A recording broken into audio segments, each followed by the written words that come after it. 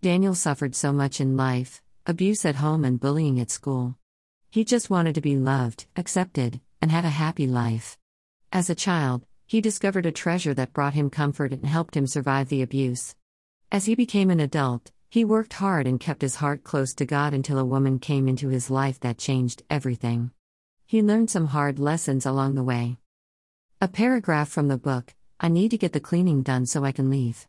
Tomorrow after work, pick me up. There is somewhere I want to take you. Susanna said. I hope it's not the place we were at before. Daniel thought as he stood up. You can go now, Susanna said, as she walked away. She had Daniel where she wanted now. Satan knew how to get to Daniel. He was lonely, and someone showed him what he thought was love. The hook was set. Now all Satan had to do was reel him in the rest of the way. We feel blessed to announce that our 16th book, Treading Through Dark Waters, just went live on Amazon. No, we are not well-known authors, but that is okay. We will continue to write and publish them, as long as God keeps blessing us with the words. You can find all our books under the name of Patricia L. Stiers on Amazon. Song included: Don't Tread on Me by We the Kingdom.